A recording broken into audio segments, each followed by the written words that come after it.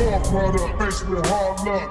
Faced with hard luck. Card shots, thieves, murderers with hard luck. Pimps and card shots, thieves, murderers with hard luck. New York product, faced with hard luck. Faced with hard luck. Card shots, thieves, murderers with hard luck. Pimps and card shots, thieves, murderers with hard luck. Good afternoon and welcome to the Hard Luck Show.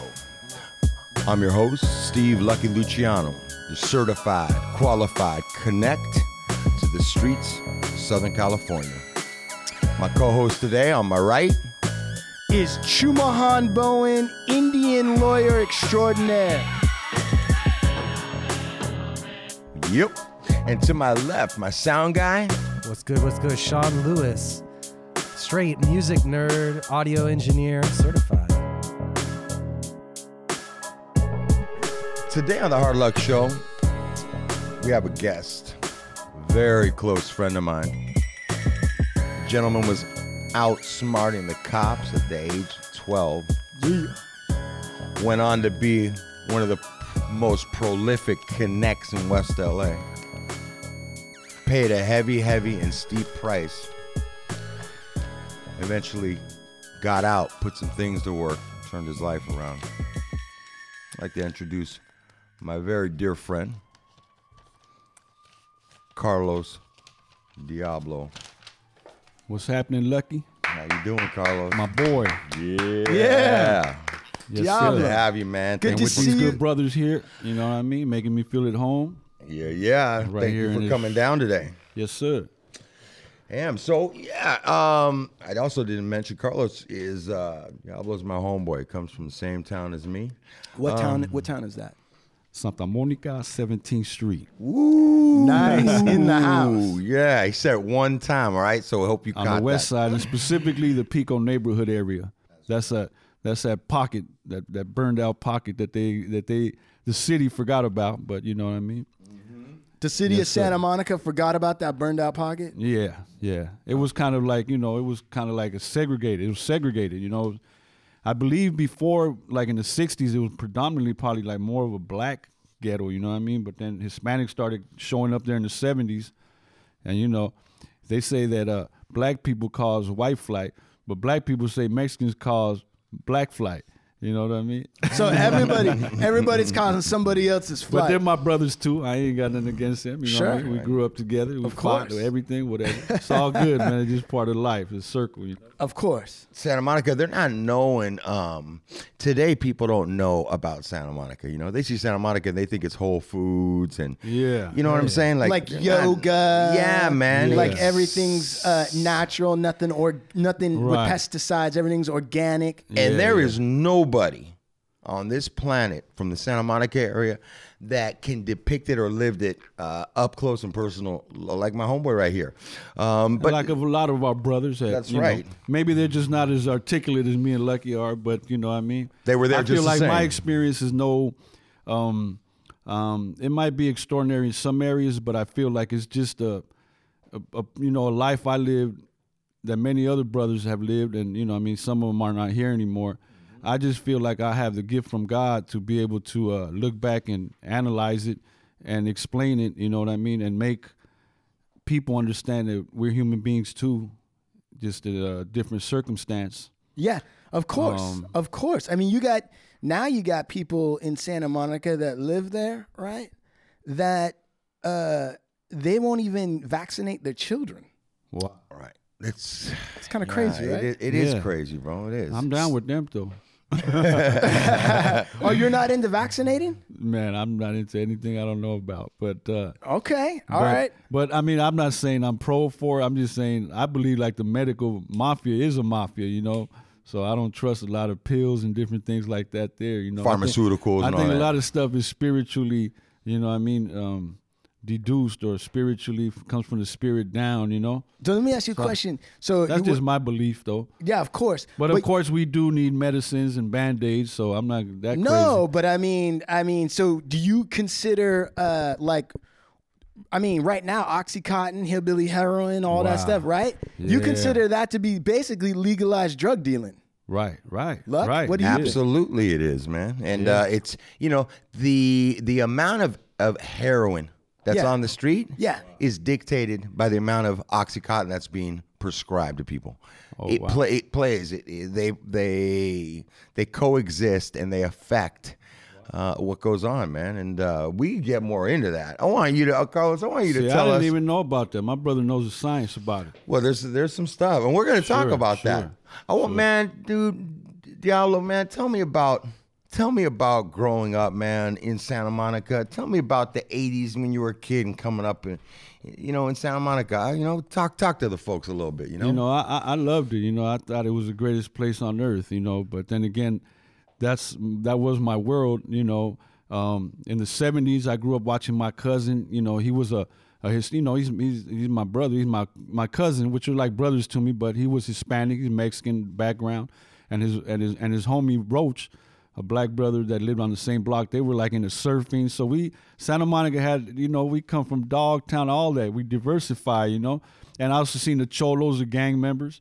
Growing up, I seen a lot of graffiti all over the walls of that neighborhood. I grew up on 17th Street, and them walls were just full of graffiti everywhere. Before I was old enough to understand the politics of gangs or what even a gang was, it was already tattooed on my mind, just the SM, just the acronym of the neighborhood gang, which I grew up looking at and admiring because simply those guys commanded respect, How? Let me ask you something. How old were you? Hold on one second. I wanted to ask a quick question. Okay, so SM stands for Santa Monica, right? Right. Okay. Now there was a black dude named Roach. Roach, he How did he get that name? that was his last name. That was actually his last name, but I thought he got it from smoking so much weed. That's because he would have roaches all That's over his what I house. thought. But see, my cousin Alonso and Barry, they were like brother. They called him Al and his shadow, and they were both they were both surfers. You know what I mean? Okay, so tell me a little bit. So you had a surf scene going on, right?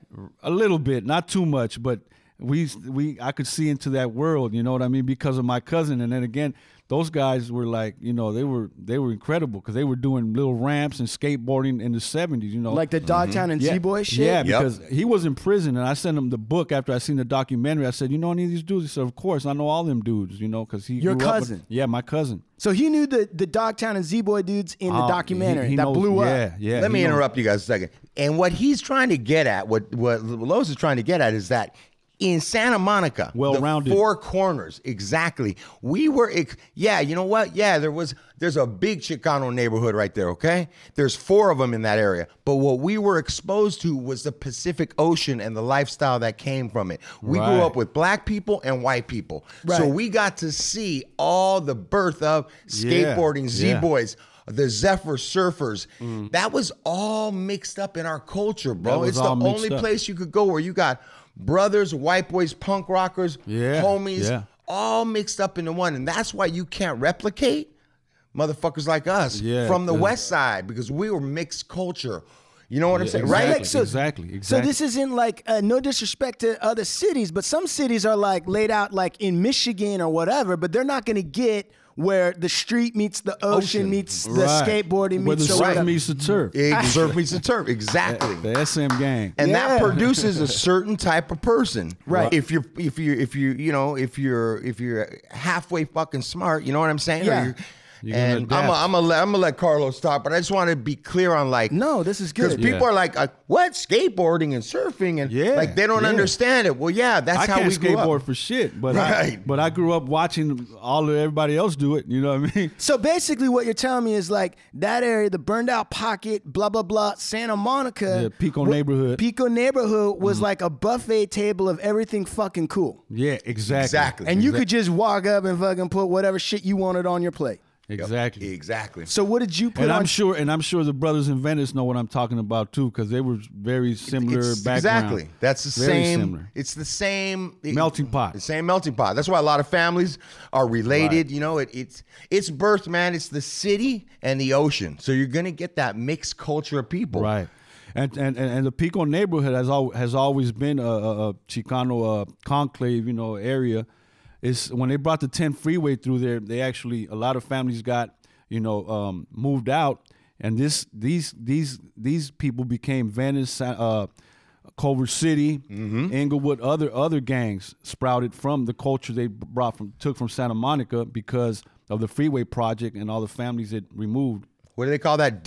When they move you out? What is that called? That's called gentrification. No, something. When they move Disperse? you. Well, no, I can't, whatever. I can't think of the word, but displaced. Displaced. Yeah, they were displaced because they had a freeway that they were construct through. So everybody that was in that path was moved out. So the fucking foot came down from the man, Exactly. and all the people underneath had to crawl for something else. And that's kind of like where people moved over and started segregating towards Culver City, Venice, and it kind of sprouted out. That's old tomato farms were in Santa Monica. Yeah. As a matter of fact, I had a homie named Ganga. What does Ganga mean? I don't know exactly why they called him that, but in Spanish, Ganga means gang, you know. But I don't think they bred him specifically to be a gang member. But he was an older man who was from the Santa Monica gang back in the 60s, 50s, you know. This man, he was half black, half Mexican, and he worked in the cemetery. And the cemetery to us is like located right in our neighborhood. Right. And it was like, to us, sometimes it was like a getaway spot to go hide from the cops because it had big, tall ivy fences. Yeah. And we kind of go in there. It would be a park to us. Too. Yeah, that's what you said, like a park. We'd have recreation in there, like shooting squirrels with a 25. or it'd be the boneyard. You know, you take the broads in there. Boneyard meaning two different kinds of bones. Yeah. I like that. And they had a little pond in there. So we used to chill in there, get high, or hide from the cops, or the cops would hide in there from us and spy on us. It worked both ways. But Ganga worked in this cemetery, and he told me, hey, youngster, one day he said, you know what this first gang in Santa Monica was called? I said, what? He said, the Santa Monica Tomato Gang. Yep. Hey, this is for real. Ketchup. Yeah, man. Ketchup. Yeah, it was, though, the Tomato Gang. The Tomato Gang. The ketchup was a clique, probably. Mm-hmm. Yeah, right. Dog. There was ketchup, and they was beefing with salsa. Yeah. Right, the 57 clip. Hey, Los, man, what was tell me about when you were a kid growing up over there. Tell me, like, what was that like, man? I mean, I know you grew up with your mom. Yeah, it was just me and my mom. I had a lot of family, a lot of cousins. They were more like brothers to me because I was raised in the same house with them. But, you know, one day when I was around 8, 9 years old, they just up and left. You know, they took off to El Paso, Texas. My family is from Juarez. You know, we come from a legacy of poverty. You know, I mean, my family originally from Juarez, Mexico, and right across the border to that is El Paso, Texas. So most of my family moved over there, and I was kind of left alone, you know, and I was hurt. You know, I remember riding my bike, watching them all pack all their belongings, and my 7 brothers and you know, I had 6 cousins that were males and 1 female. Yeah. And they all just up and left one day, you know, and I was like the baby of all of them. And you were left with just you and your mom? Yeah. So I remember I didn't even want to see him. I didn't even want to say goodbye to him. I was just kind of riding my bike. So I grew up, you know, with no siblings. So other other kids that were older than me or the same age as me that didn't have the parental guidance that probably they needed, that I needed, you know, so I used to roam the streets and I learned a lot of things, you know, so I seen a lot of things as a child, you know, and I would take notice, you know what I mean? And I would, you know, I would just, you know, I would pick up from other rougher kids and I fell in suit with those brothers, you know? Right. Sometimes not for the best lessons, but you know, it is what it is. So like running around in the streets on your own, like what was there anything, like what did you see? What did I see? Yeah. I seen old veteranos, which is like old pachucos, or old cholos, you know, they would be pimping their girls for heroin. Damn. I would see the way they walk with their Pendleton slacks, you know, over their arm and just like their style. And then I would see all kinds of stuff, man. I would see, you know, when I was a kid, I seen my big homie Woody at the age of 14. Hey, hold on a second. Tell him that story about the money bag that you found. Oh, that's something I seen. Exactly. Yeah, tell me that story. One day I was playing a game in my alley of I would go on this roof and then just shoot at these, with a little pellet gun, shoot at these rats that were coming in and out of a hole. For real. There was a dog food factory back there. Let me guess. This was before video games. Before video games. Dude, there was a dog food factory. You get that? There was a dog food factory. And the in rats, Santa Monica. yeah, and the rats were coming through that hole. There would be and some there rats coming in. and there was Diablo with his pellet gun knocking them out. Right. Yeah, and all of a sudden I see this black dude coming down the alley, looking around very suspicious. And he comes and he puts this little paper bag, a brown paper bag, he sticks it in one of these holes where I'm, How old are you? I'm just observing. How old are you? I was about 12, 13. Okay. 12, 13, and you're like up on a roof. Yeah, on the second story. Second story. And I'm looking down into the alley and that I'm dude- seeing this guy. He didn't see you? He didn't see me, so I'm just observing him. And when I seen him put that bag, I said, man, I know something good is happening here. I don't know what it is. But then this guy, he really nervously starts to like kind of walk very fast down the alley. Yeah. So I got off the roof and I went in there and I reached in there between these milk crates and everything where he stashed it at. I feel the bag, I grab it and I run home and I dump the knew. contents on my bed and it was about $3,000. Yeah, Damn. nice hit. That's a huge score. Yeah, but when I ran back across the alley to go into my apartments, I remember a cop car or a car. I'm assuming it was a cop car. It wasn't a marked police vehicle, but Yeah. a car like zoom. You know what I mean? Like I'm thinking, in retrospect, I'm thinking these guys went after that black dude. Right. Because later on, when I got home, I went to go buy. I bought a boom box. I bought a whole box. I bought a big old box of Snickers at the liquor store. The whole box and M&Ms. Dude, And you I were went on the a spending spree. You were a kingpin. $3,000 if you're 12 Wait or a 13 second. years old. That's What year? money. The What- cops went to my house. Wait, hold on. What Yes, year sir. is that? That's probably like 84. So $3,000, 84 is probably more like 6,000. It's probably like 10,000. Probably like 10,000, and you're 12. Yeah, so in his head, that's like 20,000. Yeah. Right, exactly. Well, he's Yeah. buying I couldn't Snickers believe it. and hold on a second. And now, because sometimes I gotta translate, because a lot of people that are listening, they don't know what a boom box is. I really called it a ghetto blaster. That's what we called it. I said boom box just to make it more commercial friendly. You know? Official. Yeah, no, but it was a ghetto blaster, which was like you could carry around a little stereo. Yeah. It had a handle. It was Yeah. gray metallic. Yeah. Had 2 speakers on the outside, and you could play your cassettes in the middle. Yep. And dudes used to put like chunky ass fucking batteries in this thing. Right. They Ds. probably weighed 10 Ds. 10 And these, there you Fucking- go, dog. You got to see my ghetto box I have now. It's bad. I love that. Does I it got- plays cassettes? No, it plays strictly Bluetooth or whatever you plug into it. It's modern, but it has that look. Dude, It's awesome. people don't know it, but It's called a diamond box. people But don't. I'm not advertising. Hey, listen, we'll tell them to write you a check. Dude, people don't know, but dudes used to walk around with a 50-pound fucking thing on their Yeah. shoulder Hell yeah. with the He music did. playing. He was Yeah. one of them. Yeah. Yeah, Because Diablo. I was into hip hop and breakdancing. Of That's what course. All right, so Yeah. wait, going back to this though. Okay. So now first, when you steal it, okay, so you don't know it's money when you get it. No. But you know it's something good because there's a shifty ass motherfucking dude Yeah. and he's hiding it. And if something's hiding something, then you know there's something there. It's got value. Yeah. Okay. So when you dump it out on your now, are you sweating bullets at this point? Like, are you kind of like tripping? No, I was happy, man. I was happy. 'Cause When did he the cops come by? He did the work for me. I came home. I came home hours Exactly. later, and my mother said, "What the hell did you do?" I said, but in Spanish. I said, "What do you mean? I didn't do nothing." She said, "Why did the police come over here asking for if there was a boy this size?" And Oh, yeah, man. Oh, yeah. Because they must have. Because I figured they must have caught the dude. He was clean. Right. Whatever he robbed. Right. And they probably went back where they probably seen him from up further. They probably see him take a little detour there, so they Yeah. probably looked. They didn't find it. They probably remember a little Mexican kid running across the alley. Right, of course they did. And they put it together. They were good detectives, but they didn't have a search warrant. They weren't that good. They weren't Yeah. that good. So they couldn't. So your mom was not about to turn you in. She My was, mom didn't even acknowledge that I lived there. To any mothers that are listening, that's how you mom. That's how you do mom. it. Yeah. Right. No speaking English. Yeah. There it is, dog. There it is. But you speak Spanish? Yeah. Yeah, yo estoy aprendiendo español porque mi esposa es su familia es de Guatemala. Oh, okay. Yeah. That's beautiful, man. yeah, that's right. And he's got a bun in the oven.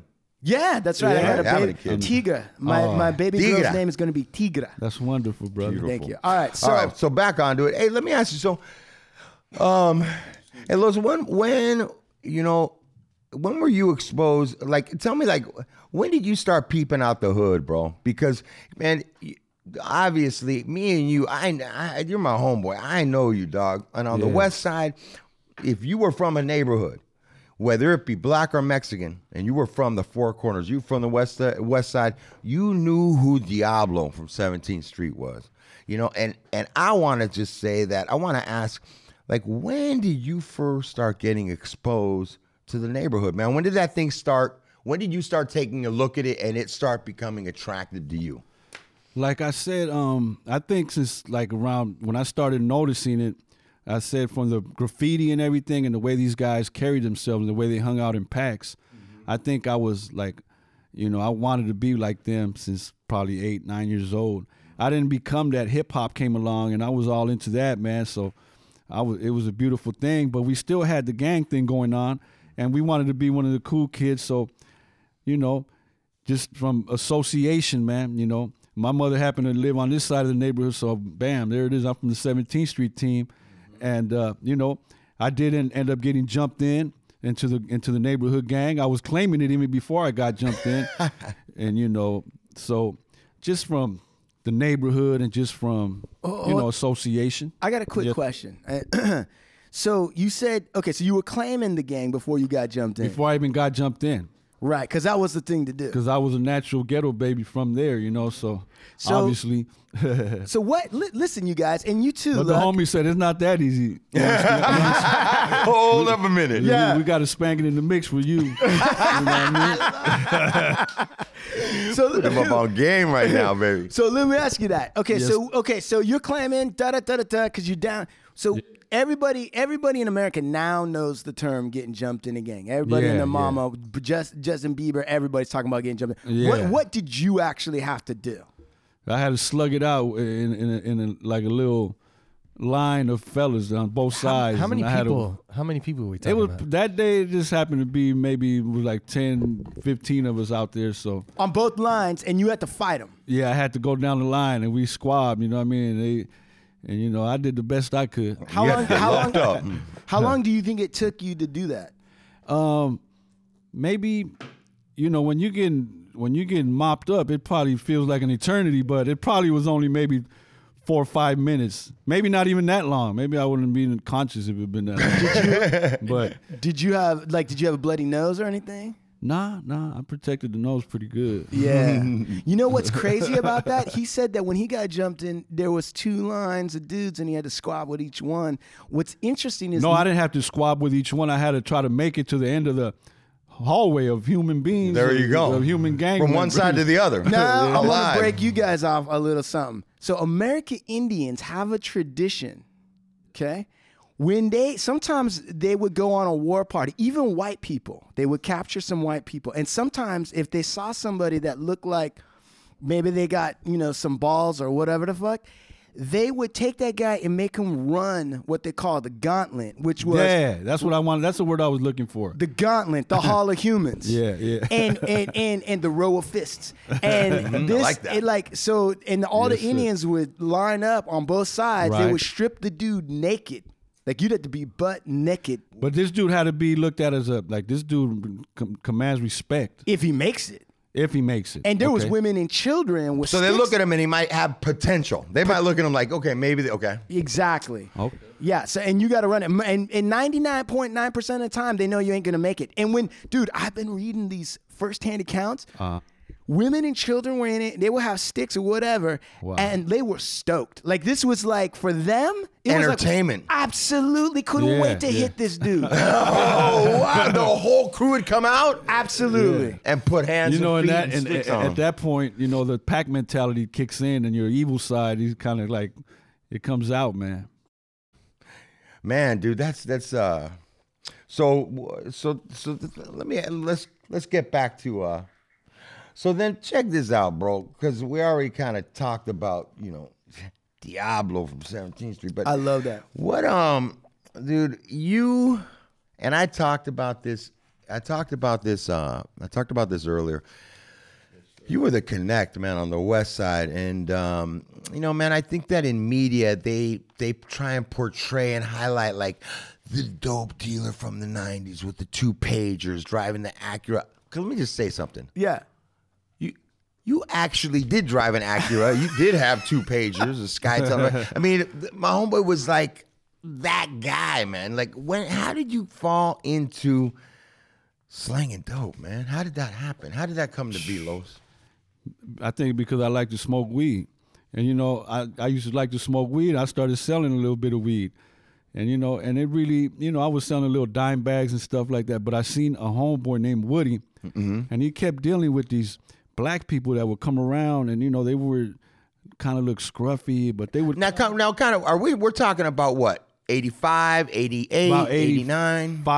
85, around 85, 86, 85. Okay. 85, I would say. Okay. And I seen this guy handing them something, and they were handing him money.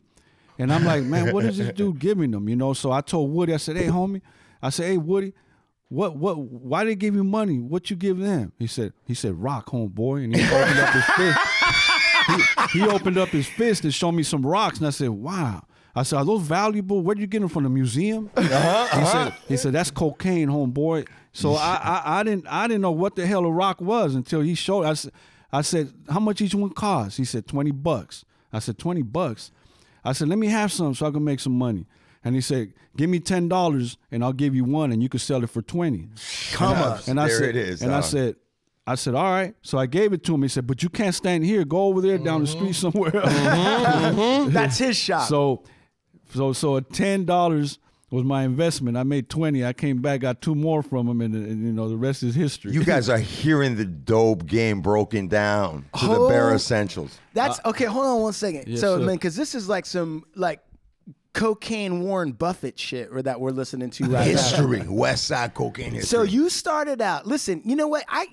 Thank God you're here because I knew what cocaine was, but I just never seen it in the rock form. Right. I used to we used to snort cocaine, and we thought we were doing big things, like we were some big shots at 12 and stuff like that. 12 buying years old? cocaine on the block, powder, you know. yeah, We were some thieves, man. Because before that, I admired my homeboys that were the best bullies and thieves. You know what I mean? right. Till the dope game came along, and it was like, man, fuck violence. I like money better. You know what I mean? Can I ask a weird question Yes, real sir. quick on this topic? Yep. So, like, sometimes when you hear dudes that are successful, right?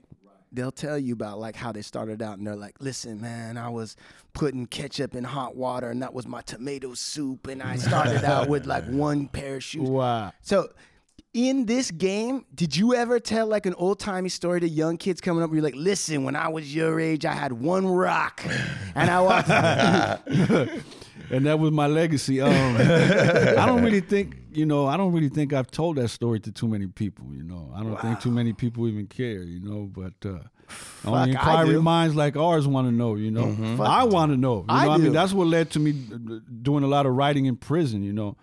It's soul searching, man, and wondering why these things happen, you know, why, you know what I mean? It's just like Let me ask you something, Los.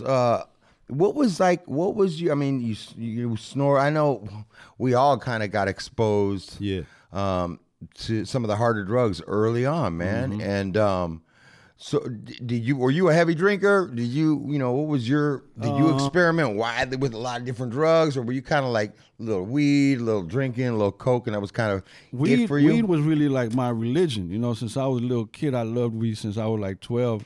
I don't even remember when the first time I smoked weed, but I was really more like a weed smoker and hustler, you know.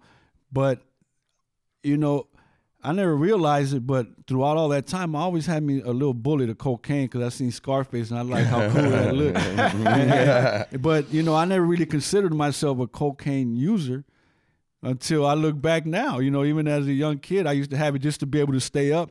And to me, it wasn't really using drugs. It was just to be able to make more money and stay awake longer. Right. But looking back now, you know, I was, you know, using cocaine at regular intervals, you know. Yeah, I get that. Tell me something. I tried some acid, and you know, I love the psychedelics. I do brother. too, dude. That's beautiful, man. I do too. Let me tell you something. When you were dropping like, when was the first time you dropped acid, Diablo? Man, one of my homies jacked some dude at school for like 100 hits. the first time. Yeah. And them fools took like 100 hits from somebody at school, and they just went. I ditched that day. I didn't go to school that day, but they came knocking on my door with my homeboy Boxer, Speedy, and Greenie. And they came knocking on the door, and I opened the door. I said, "What's up?" They said, "Here, eat this and let's go." I said, "Eat what?" They said, "Put that in your mouth and let's go." I said, "What is it?" They said, "Acid." I said, "What? What does it do?" I said, "Man, just eat it. Come on." You shut the fuck up and eat I didn't this. even know. I ate it. I put it in my mouth, actually. They said, just it'll melt. It was like that blotter. It was good. Blotter. And we're walking, blotter, yeah. What did I say, bladder? No, you said blotter. Blotter. But Blotter. you kicked off some kind of fucking triggery memories Right. and Lucky over Yeah, there. that's You the were name. like, blotter. Half hour later, as we were strolling down the street, I keep looking at my reflection on a parked car. It started doing weird things like in a fun house. And after that, it was awesome, man. Dude, I'm with you, man. I love hallucinogens. When I was out there doing the acid, first time I dropped acid, I was in India. Wow. I was in India and some fucking hippies in Wow. Goa, India. That's had cool. this. Well, yeah. Now I think about stupid. I didn't know I didn't know them from Adam. I dropped this acid, and at first I was like, "So I guess this is bullshit. Nothing's happening." And then all of a sudden, I was staring at the ocean. When the waves came in, You look like you're going into them. no, what happened was the white foam on the wave was spelling words. Wow. And I was trying to read them, but before I could understand what they said, they would break back up. Awesome. That was my crazy. first time. You know what? The first time we ended up at the beach, and this white girl named Blondie was fucking with my head because that was the first time I ever took. And she said, "The waves are God's hand. They're gonna." She was fucking with me. She said, "It's gonna. God's hand is coming to get you guys for all the evil that you guys do." Damn. Fucked up. And the wave, you know how the white water like it goes, or like the water part of it at the shore, it goes into the wave, and Yeah. the wave keeps coming. So I felt like I was being sucked in. And I Right. turned around and ran, and I had. All the homies chasing me. Stop, man. What's wrong with you? Hey, Doug, all this God talking, evil talking? How did I know I got my story of it, but how did you get the name Diablo? Tell us. How did devil come That to be? not really from anything devilish or satanic. It started innocently enough. As a kid, I used to be kind of mischievous. Right. And my uncles and them, they would call me Diablito. Just Little I mean, devil. Yeah, like mischievous. Right. And then Greenie started using that and said, "Man, we're gonna call you Diablo."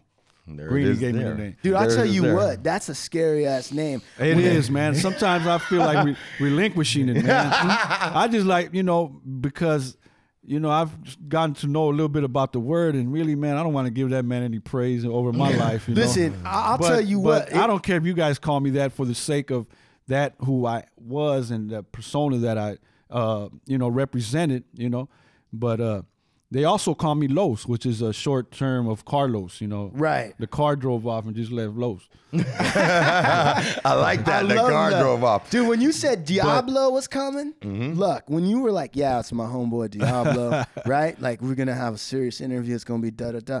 I got to tell you, I was a little scared. I was like, shit. And I'll tell you what, man, You should be. I was really, that name became me, and I was evil, man. I can honestly say that, we all are evil, you know what I'm Right, saying? of We're course. part divine.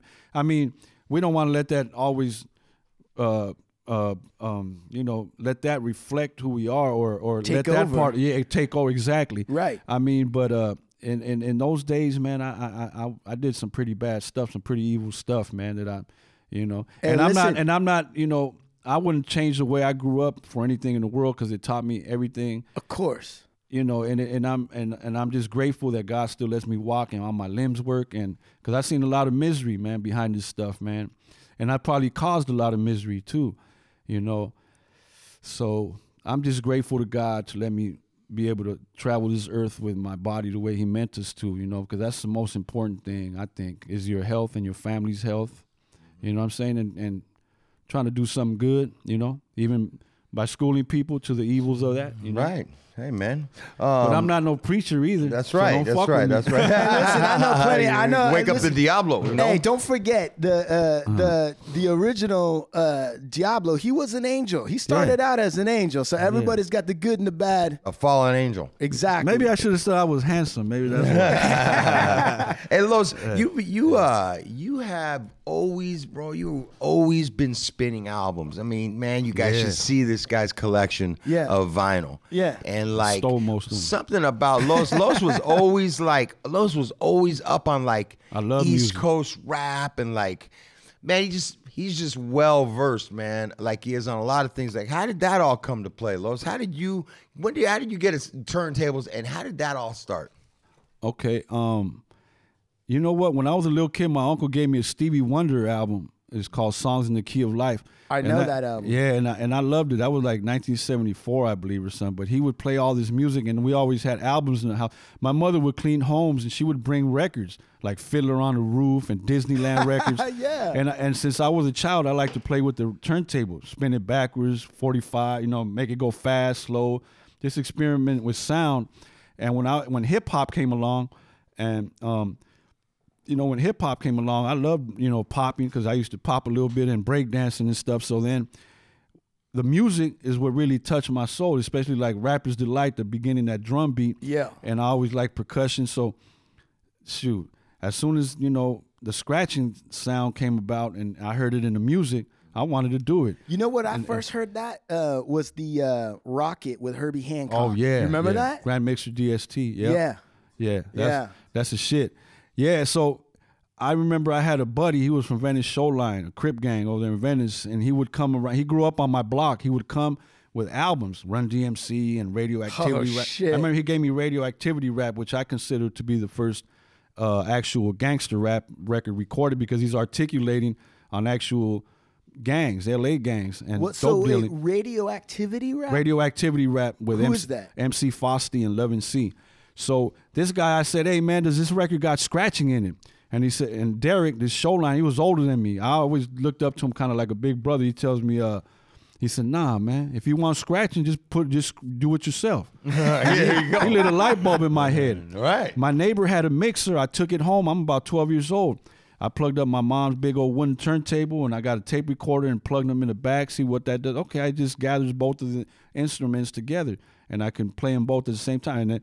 And then I started scratching, doing my little scratching. Fucking hip-hop MacGyver. Yeah. So, so Lucky says East Coast rap. I'm from the West Coast, and Lucky, I think he means by that I've been with, down with hip-hop and the rap music, which originally comes from the East Coast, Right. But yeah, because I like doing a lot of the old break beat mixes with the original jazz records and all that soulful stuff. Sean is actually, he's a sound nerd, and he's one of these dudes that's if he made that beat, he's a beast. You know what I'm saying? He's like into like dubstep and I love all. I got African and records that I use to mix on. You know what I mean? You got any fucking sound questions or any beat questions or anything for Diablo? I was just looking up MC Frosty and Love and C just to see what And you know what's interesting? You got to check this documentary. This dude that made the beat is a white dude, and he will rap too. You know what I'm saying? His name is DJ Flash. Look him up. He got a little documentary there. DJ Flash. And this is like an early LA rap. It's called Rappers Rap Disco Company Records, which this record was made on. Diablo's up on his documentary game. Radioactivity Rap is the one that Snoop Dogg bit from when he says, "Cuz, blood, gang bangers, and everybody out there dope slanging. You got to have knowledge in this world." You see, that's Wait, he bit that from who? He bit that from MC Fosty and Love and C. No shit. I don't think I've ever heard that track. Have you heard that track? Oh, it's before? dope, dude. I have a YouTube channel. Later on, I'll give you a link to it so you can hear that one cut. You know what I mean? So Snoop bit a rhyme from everybody. But he bit from MC Fosty and Love and C, which I personally consider the first gangster rap ever recorded, which is really articulating on gangs and selling drugs and smoking PCP. This is from 1984, I believe. You know what? He should present the link so that when we put this up, we can put some links to some of these things. Absolutely. So people can check them out. This is, of course. This is your first, this is probably right here, PhD level nostalgia. Wow. Right? Yeah. I never heard what he just said. Oh, man, my boy's got just plenty more than that. I have to say, the first, like, people regard the first gangster rap album as Schoolie D's PSK. Okay. I'm down. I love Schoolie D. But check this out. He's not articulating. But check this out. He's not articulating. That's 1985. Yeah. So that's 85. You're right. So this track that he's talking about is 1984. Ladies and gentlemen, this is a fucking Hard Luck exclusive. You're hearing it right now. We're breaking the truth. We're breaking some myths. We're making history by laying out what was the original gangster rap. Breaking myths and making hits. That's it. When you hear it, you'll understand what I mean, because just that beat on that thing, man, it's just so raw, man, so street. You know, it takes me back. Music is like a time machine to me. Oh man, makes me travel. Wait, so how did you guys meet? How did you We met in the neighborhood. Diablo? We met in the neighborhood. You guys are from the same crew? From the same. At what age? What age did you guys meet? 17, 18. Yeah, 17, 18. I'm a few years older than him. So I was 17. Yeah. I was a little bit older than Diablo. And I think I might have just gotten home from doing some time. Lucky came out of nowhere like a superstar, man. Like on executive level type shit, man. Like, yeah, that's just how like he carries this dude. himself. I'm like, man, this dude right here, he has his hands in a lot of stuff, man. But in the stuff that that's above the ghetto, you know what I'm saying? Right. That's why I he was respect like my in man. fashion. Oh man, this dude's mind works fast, man. That's why we call him the octopus, man. Because his mind's got like 8 tentacles, man. It's wrapping around everything. Yeah, man. Right there, SM, the hood. Yep. On the alley of 21st, I remember we took all those pictures. Exactly. What Some pictures? classic pictures. What pictures? We took some pictures for Esteban. Yeah, with Esteban for Not Guilty brand. Yeah. And that was like so innovative. That was like so revolutionary too. That was like 1992. Yeah. That was your clothing company, Lucky. Right. Not Guilty. Not Guilty, that right. was yours, huh? I love them shirts too. Yep, and I made Santa Monica shirts, Southside shirts, but I did everything in like Raiders, in our neighborhood colors. Yeah. Raiders colors and shit. Your neighborhood colors were Raiders? Yeah, everything Yeah, Raiders. black. That's the color of the Santa Monica rag. It's black. Black bandana. And we'd always wear Raiders shit. That's how you could tell it was us. Dude, some girl told me one day. Go ahead. Lucky. No. I was gonna say that I went to the hood and we had everybody from the Littles, Yeah, from 17th Street, so all the cliques was just like from 21st Street. If you're from Santa Monica, just everybody showed Come up. through. Everybody supported. hold on a second. Okay, so let's. I want to get this clear because I don't know if people understand the whole thing. Because you guys are saying you got organizational levels to the gang culture. What you're saying? You're saying there's a neighborhood, geographical. Yeah, They're cliques. And then so is They're there different heads and different cliques. generational and geographical. Right. Okay, great. So the actual gangs that are called cliques. Yeah. No, well, yeah, but there's different. The actual gang is the title of the gang, which is Santa Monica. The Go. cliques are subsets or chapters of that gang that are, that are born geographically and generationally. You know what I mean? Like 17th Street, the first clique was called Santa Monica 17th Street. I'm not saying the first clique. I'm saying from my clique, the first clique was from that line was 17th Street locals. Then you had the 17th Street tiny locals. This is like 70s and 80s. Then you got my clique, which is like 80s and 90s, the Pee Wee locals. So these are like sub-generational cliques that come about. But like I said, the first gang was Santa Monica Tomato Gang. I wish I could do more history about all that stuff. We should, and I will try, because if you Google Santa Monica Gang, it'll tell you that it's like the original gang of the West Side. As far as Chicano gangs, and then like some other gang, the other gangs broke off from like when they brought the Freeway Project through there. There's a good book called Gangs of Los Angeles that explains that pretty good, written by a LAPD detective. So okay. So Joe, I get this straight. The neighborhood's kind of like the state, and then the cliques are like a county. Let's say, okay. You see what I'm saying? You can say that. So the I was gonna say like a country, and then the cliques are like states. Right. But I'm going one lower. Yeah. So you got the neighborhood. But I think yours might be a better reference, because then we all belong to the neighborhood, the big country of Sureños. Sureños would be the country. Right. So you got Sureños, right? Southsiders. Then you got the neighborhoods, which would be the state. Yeah. Then underneath that, you got the cliques, like the subsets of Pee Wee, whatever. Yeah, 17th Street, 11th Street. Right, Pee Wee, whatever. Right. And they're like the counties. Right. That's a good and analogy. you guys are basically the sheriffs of those counties. Yeah. Basically, and sometimes or there's outlaws. Sometimes there's static even within that city. Right. In that neighborhood. So you have a county. It's a phenomenon known as set tripping. You know? Exactly. What is set tripping? That's when different cliques. It's a state where you might have a guy from a 11th Street clique or from the Little Locals clique and a guy from 17th Street clique and boasting and in the process of boasting and just, male egos collide, you know what I mean? And it might become a fist fight. And, there was a point that where our set tripping in my neighborhood got to the point where, somebody got killed, you know what I mean? And it's terrible, man, because I was afraid of that because not only do I have to beware of my enemies like Sotel, Venice, Culver City, all these other gangs, not only do I have to be aware of that, but at a certain time growing up, we were feuding so much within ourselves that it was dangerous, just around my own homeboys, you know what I mean? My own homies might be my executioner, Right. So, I mean, that you see that similar story in a lot of these organized crime things where it's like, And it's sad it got to that point, because some brothers are ignorant. You got ignorance in all domains, from the White House on down to the street gang, From the White House to the poorhouse. Yeah. So I want to keep it moving over here. Yes, sir.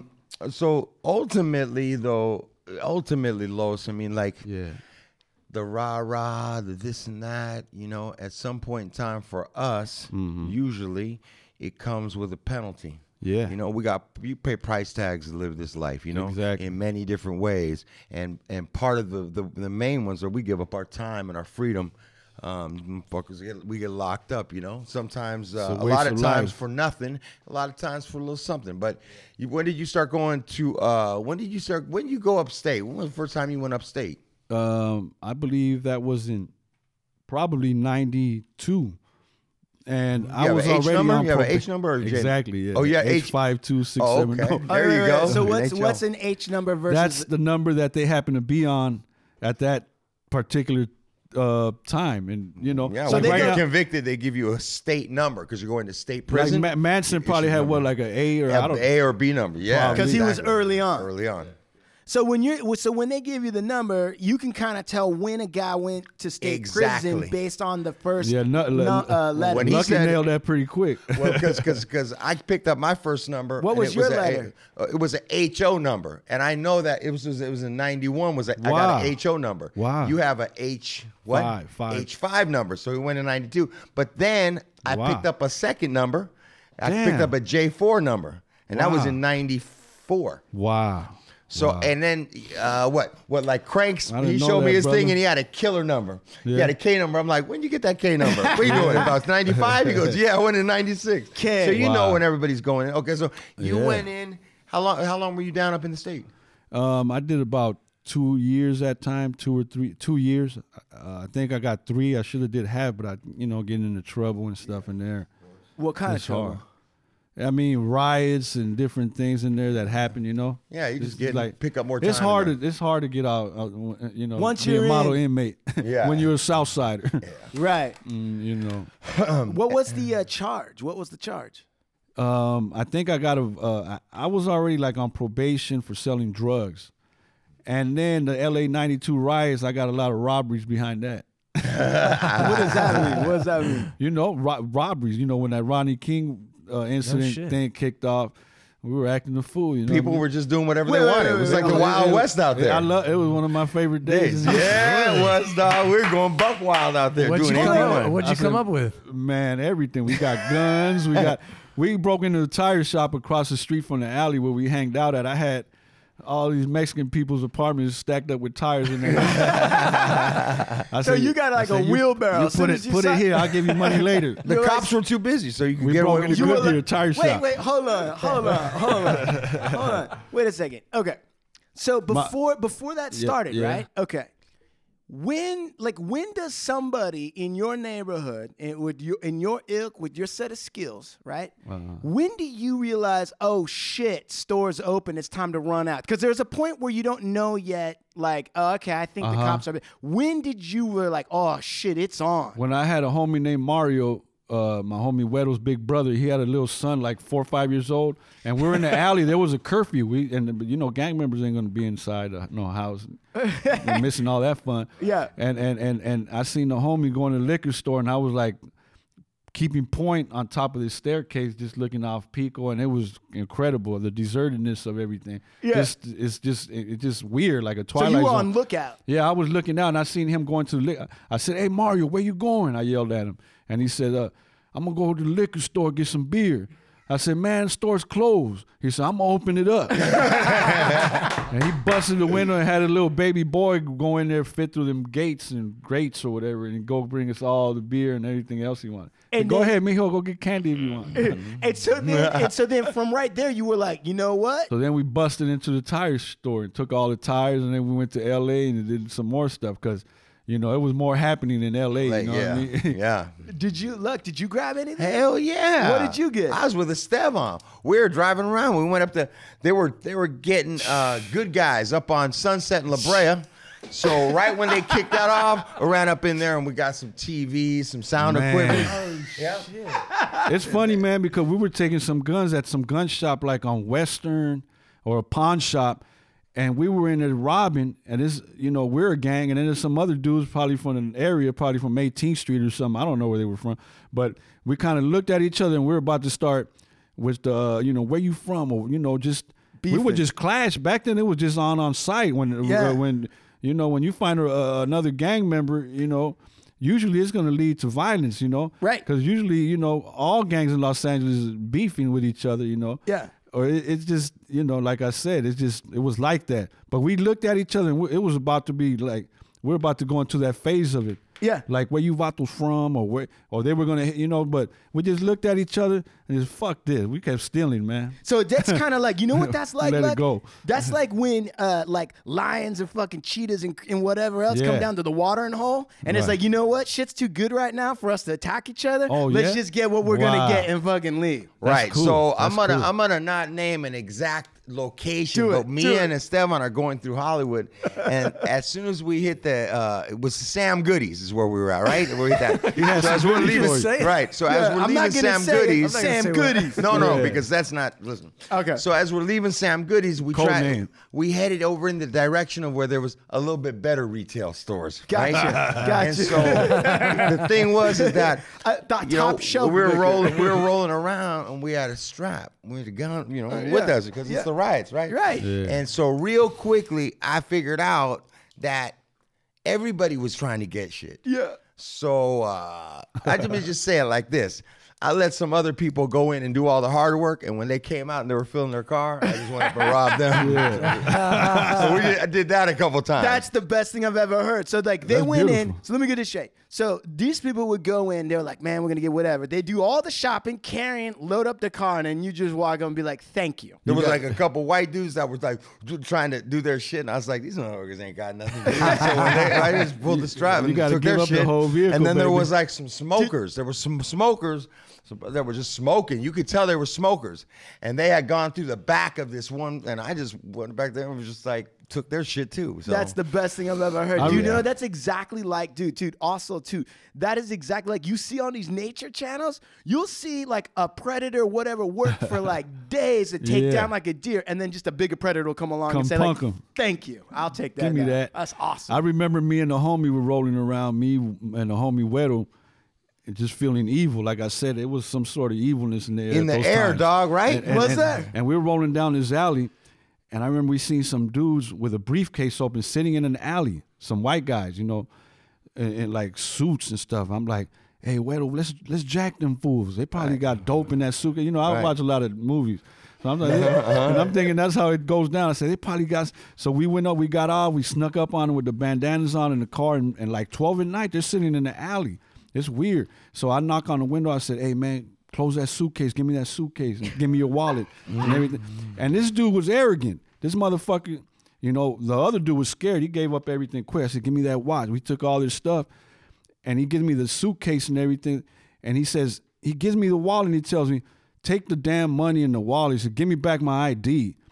Or he said, take the wallet, get the money, and give me back my wallet. He tells me like that. Right. And I said, what motherfucker? I said, motherfucker, you might not ever even get to use this ID again in your life. What if I shoot your motherfucking ass? Shut the fuck up. and I slapped him on his head for his arrogance. Yeah, that's right. With the pistola. And I got the wallet and I just throw it back in his face. I said, here, motherfucker, you want it so bad. But I couldn't believe he said that to me. I said, motherfucker, are you crazy? Yeah. He had some You know balls. this is a real gun? Yeah. But so, Yeah, he was mad. Wait, so what did he? What was in the briefcase? Nothing. You know what, Absolutely dude? You know what? Fuck. Some people. It was weird. And that is weird. Yeah. But you know what? Some people's casino is like an actual casino. Yeah. But Diablo, your casino is an alley. Yeah. Like whenever you're watching an alley, you always see like there might be a jackpot. Yeah, that's how mine works. Black dude with a brown bag, white dude's in a suit. So let me ask you something. So, all right, Doggy. So things went at some point in time, Los. Yeah. Things went south. I know that I was busted and gone for a while, a number of times, but I remember I was out when I finally got out and stayed out. I remember you got picked up, dog, and then you were gone for a decade. Thanks for Bin Laden. Yeah. What happened, dog? What happened? Like, And I say thanks to Bin Laden because around that time when they knocked them damn buildings down, when Bush or whoever did that shit knocked the buildings down. exactly. And they blame it on Bin Laden. But anyways, whatever. But they were tightening up. 9/11. They were tightening up on the borders around that time. So I started going. It was hard to get dope, and I started getting frustrated, man, because to maintain my lifestyle, I had to make a lot of money, man. I used to, I had to make thousands of dollars every day. That was just my. And is that possible I mean? in this game? Is that possible? It it was. used to be. I don't fuck around no more, but it was. But I was like, man, making money and stuff like that. But all of a sudden, it was hard to get dope because they locked down on all the borders because of that incident with the buildings. Holy so fuck. I had to actually start going to my family over there in El Paso and Juarez and over there and go re-up, you know what I mean? And in doing so, I started going to other states and doing stuff like that, man. And when you say re-up, you're saying I had to Recop, go. yeah. I had to go over and go get my some fucking birds. supply. Yeah, because I said, man, if I can't get these and do what I do, I'm gonna have to rob a bank or something. I was getting desperate, you know what I mean? Yeah. It's a trip what money does to you, man, Yeah, to keep up that lifestyle. I was never greedy. I never did it for the greed of it or to stack up money. Like some dude in prison told me, he was on a wheelchair, this black dude from DC, he tells me, hey man, when I used to slang, man, I used to get this and I used to get TVs and hoes and all. I said, man, I used to get all that too. We got it on the devil's credit card, brother. But now we're here in the feds doing a lot of years, so God charges for that shit with interest, man. You wound up having to pay. Yeah. So yeah. you were forced to go out to other states because of Bin Laden and everything got locked down. So what happened? I got cracked on one of those trips, man. You know what I mean, with some dope. So how much? It became how much dope? Not much, man. My flying cousins, or driving? No, driving. And my cousins were out of town. They were at a wedding in Mexico, so I couldn't. And it was a good thing because I would have had much more. I wouldn't be here today with you guys in this nice afternoon. So I just wanted to grab a couple of them just to get by for the weekend, and take them. Yeah, and we're gonna take them to another part of the country. Right. And we got cracked with that, And we had some Sherm. We had PCP like in a gallon thing. So what? That's a ghetto version of hallucinogens. What is PCP? PCP, angel dust. Yeah.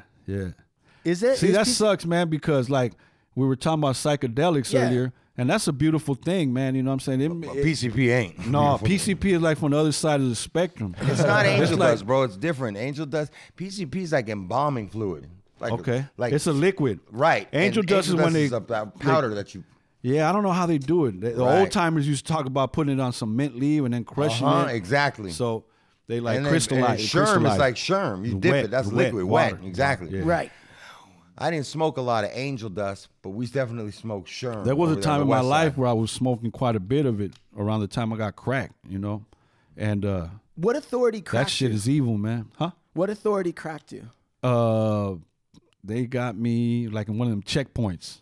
Because I used to go to El Paso all the time and there was never all those checkpoints. Right. They actually opened up more. So I fucked up, man. You know what I'm saying? They got us. So hold on a second. Let me get this straight. You didn't actually leave the country.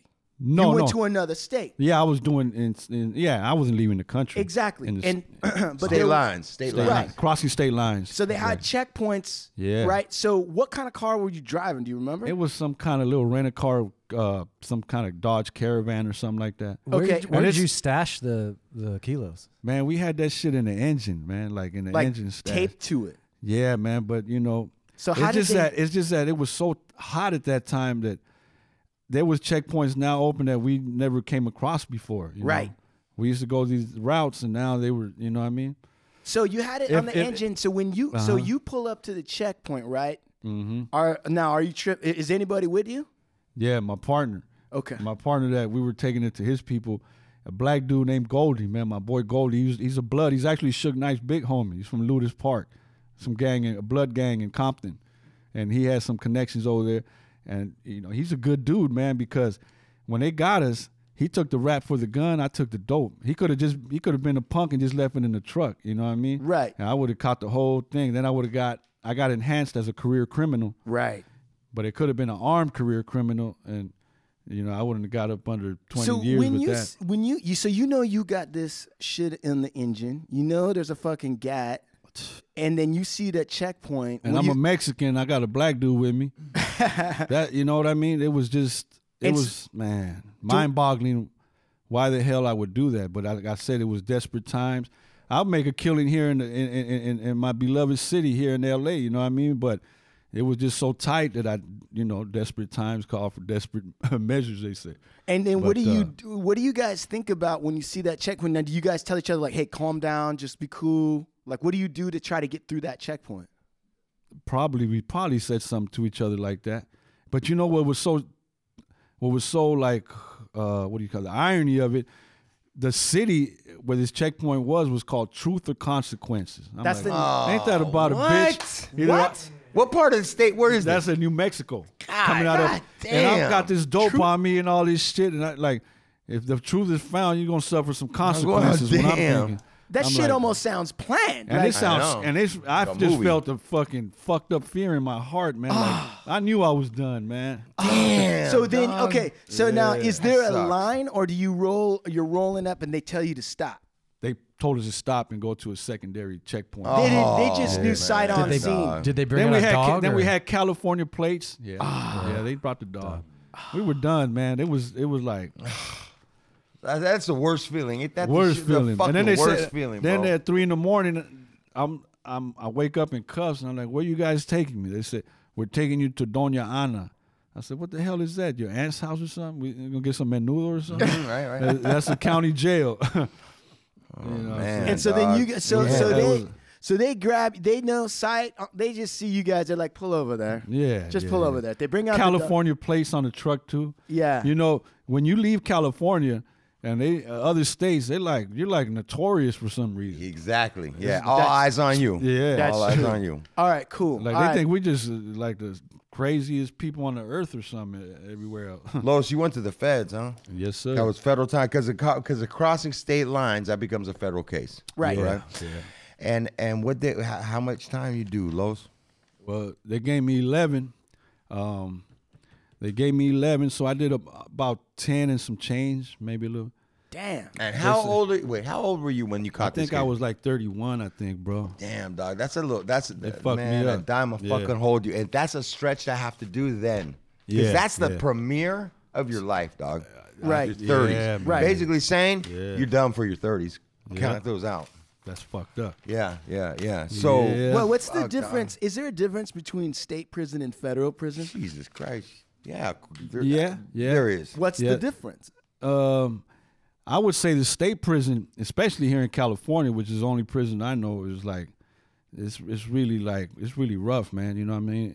The federal prison now is getting to the point like the state prison, because the difference would be you have doctors and judges and lawyers and cops in the feds like before, but now they make everything federal. So now you got all the ghetto in there now, just like the state. So it's getting that bad with politics between like the gangs, you know what I mean? Like the Hispanics and the blacks going at each other's throat, just like in the state. Before, the feds was a little bit more like, you would say what, high class of prison? Yes. And you want to know something, Los? I can only speak from, I never been to the feds, but when I'm speaking from 20 years ago, right. From when I was doing Cadillac state time. And if you went to the feds opposed to the state, you had it made. Yeah. mean, that was clean. That's nice. You're going to have things, the white collar.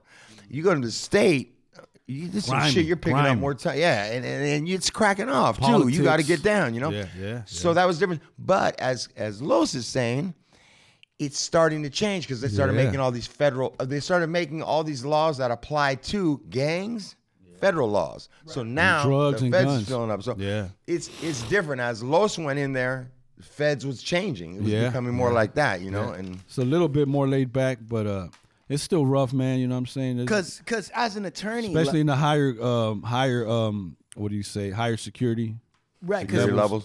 As an attorney, when we go up against a state judge, right, we got a little bit more latitude with a state judge because a lot of these guys are just regular jamokes. So we can be in there. The state judge gets a little crazy. You can kind of like talk back and give some attitude and be like, hey, you know, what's wrong with you? You know, pull up your black robe, pull the stick out of your ass, and let's do this shit right. Right. The federal level, they don't play that shit. 99% conviction rate or something at the federal level, as a lawyer, with whatever the judge wants to do, that's what the judge is gonna do. Wow, like that.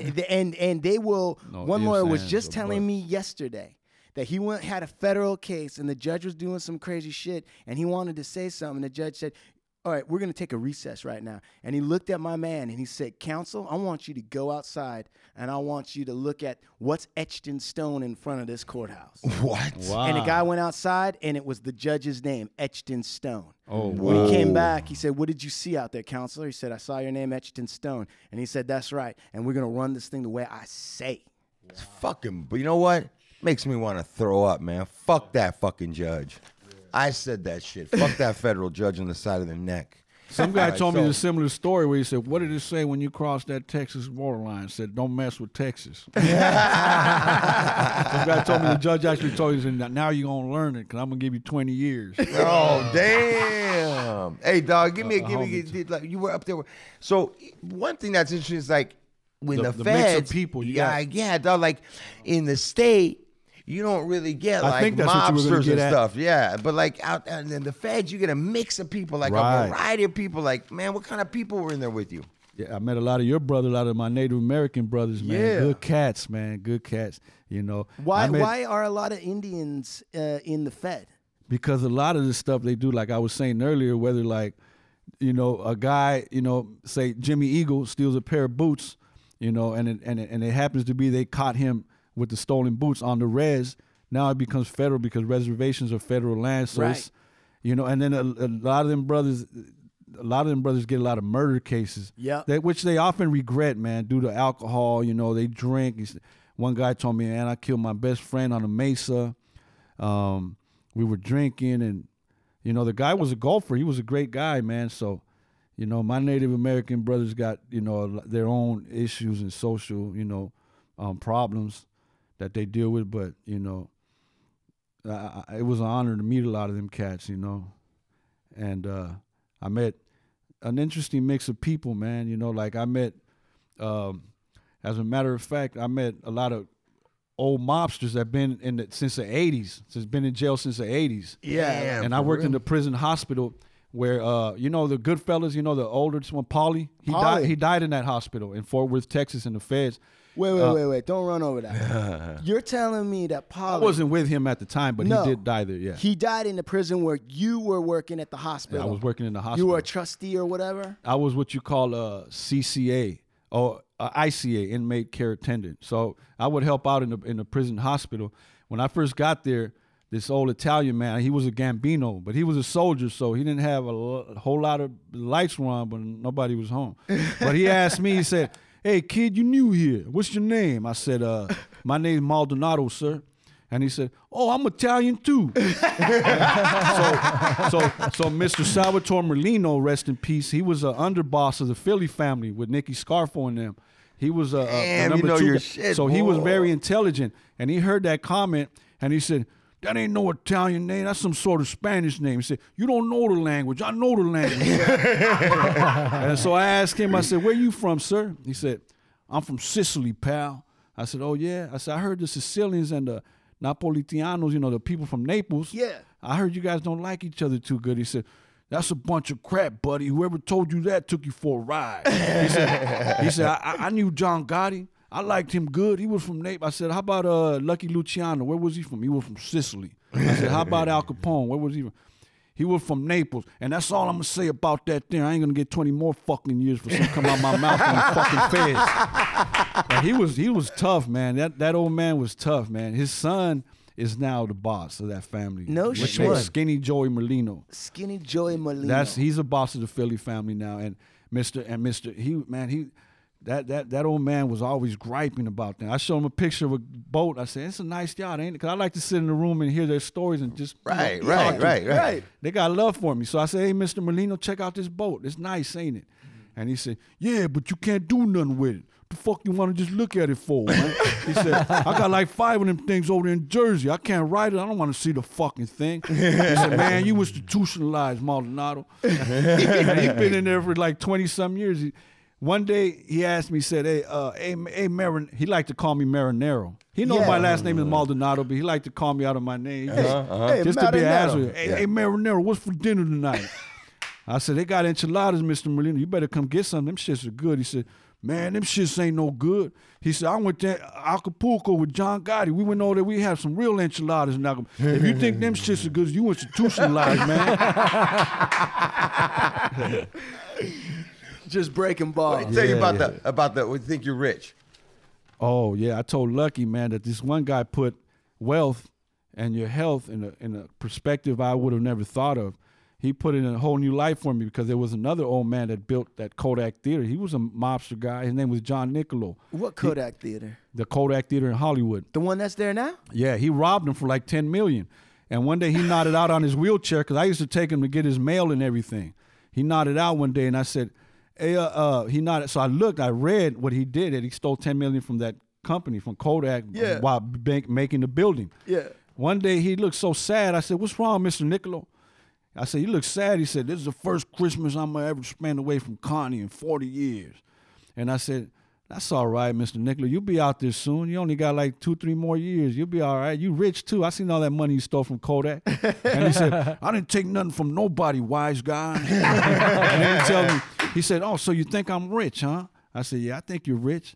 He said, "All right, then. Sell me your kidney for $1 million. That's a lot of money, ain't it? Will you sell me your kidney for $1 million? I said, "No, I wouldn't do it." And he said, "All right, sell me your liver then. I'll give you $2 million for that." I said, "No, I wouldn't. Would you do it?" I said, "Nope." He said, "Well, then you see, you're the one that's fucking rich. I can't even buy a fucking liver off you." He said, "And I'm not gonna ever see my wife again because guess what, wise guy? I don't got 2 years. The doctor said I only got 1 year left. All I got is a bunch of paper I can't do nothing with." So he put health in a whole new perspective. He said, "You're the one that's rich." Am I crazy that I am contemplating selling a kidney for $1 million? Is that a crazy thought for me? It's just good business, bro. I mean, I got 2, right? Yeah, bro. But the guy didn't make it. I looked him up not too long ago, and he's gone, man. Did he die in prison? He died. Damn. He died. And there's another man in there that wrote a book. I could go on for days about these guys, man. We could listen for days. There's some horror stories, I actually I'm 99% convinced that they warped this man's mind that was a lawyer. He wrote a book called Busted by the Feds. What is his name? The book is called Busted by the Feds. And this man was a lawyer, and he was doing appeals for guys in jail. He was always suing the feds from prison. Wow. And that's badass. And this dude became a nuisance to the feds. Fassler? Larry Fassler, Mr. Fassler, exactly. This guy, this guy one day I'm saying this guy was doing appeals, and he has law books in his room. I say a room because it's not like a prison cell. They're in a hospital setting. So this dude's doing appeals. Some big black dude just brought like 4 bags of groceries, probably like $300 worth of stuff, man, to work on his appeal. So he's got a mind, man, and he's working, And one day I seen him stumbling in the hallway. He didn't even remember what room number he was in. They took him to the hospital on the streets, like away from the prison. One day later, I see him, and he's holding on to the wall looking for his room number. I said, "What's wrong, Mr. Fassler?" He said, what's my room number? Stuttering and stuff. I'm like, "What do you mean, what's your room number?"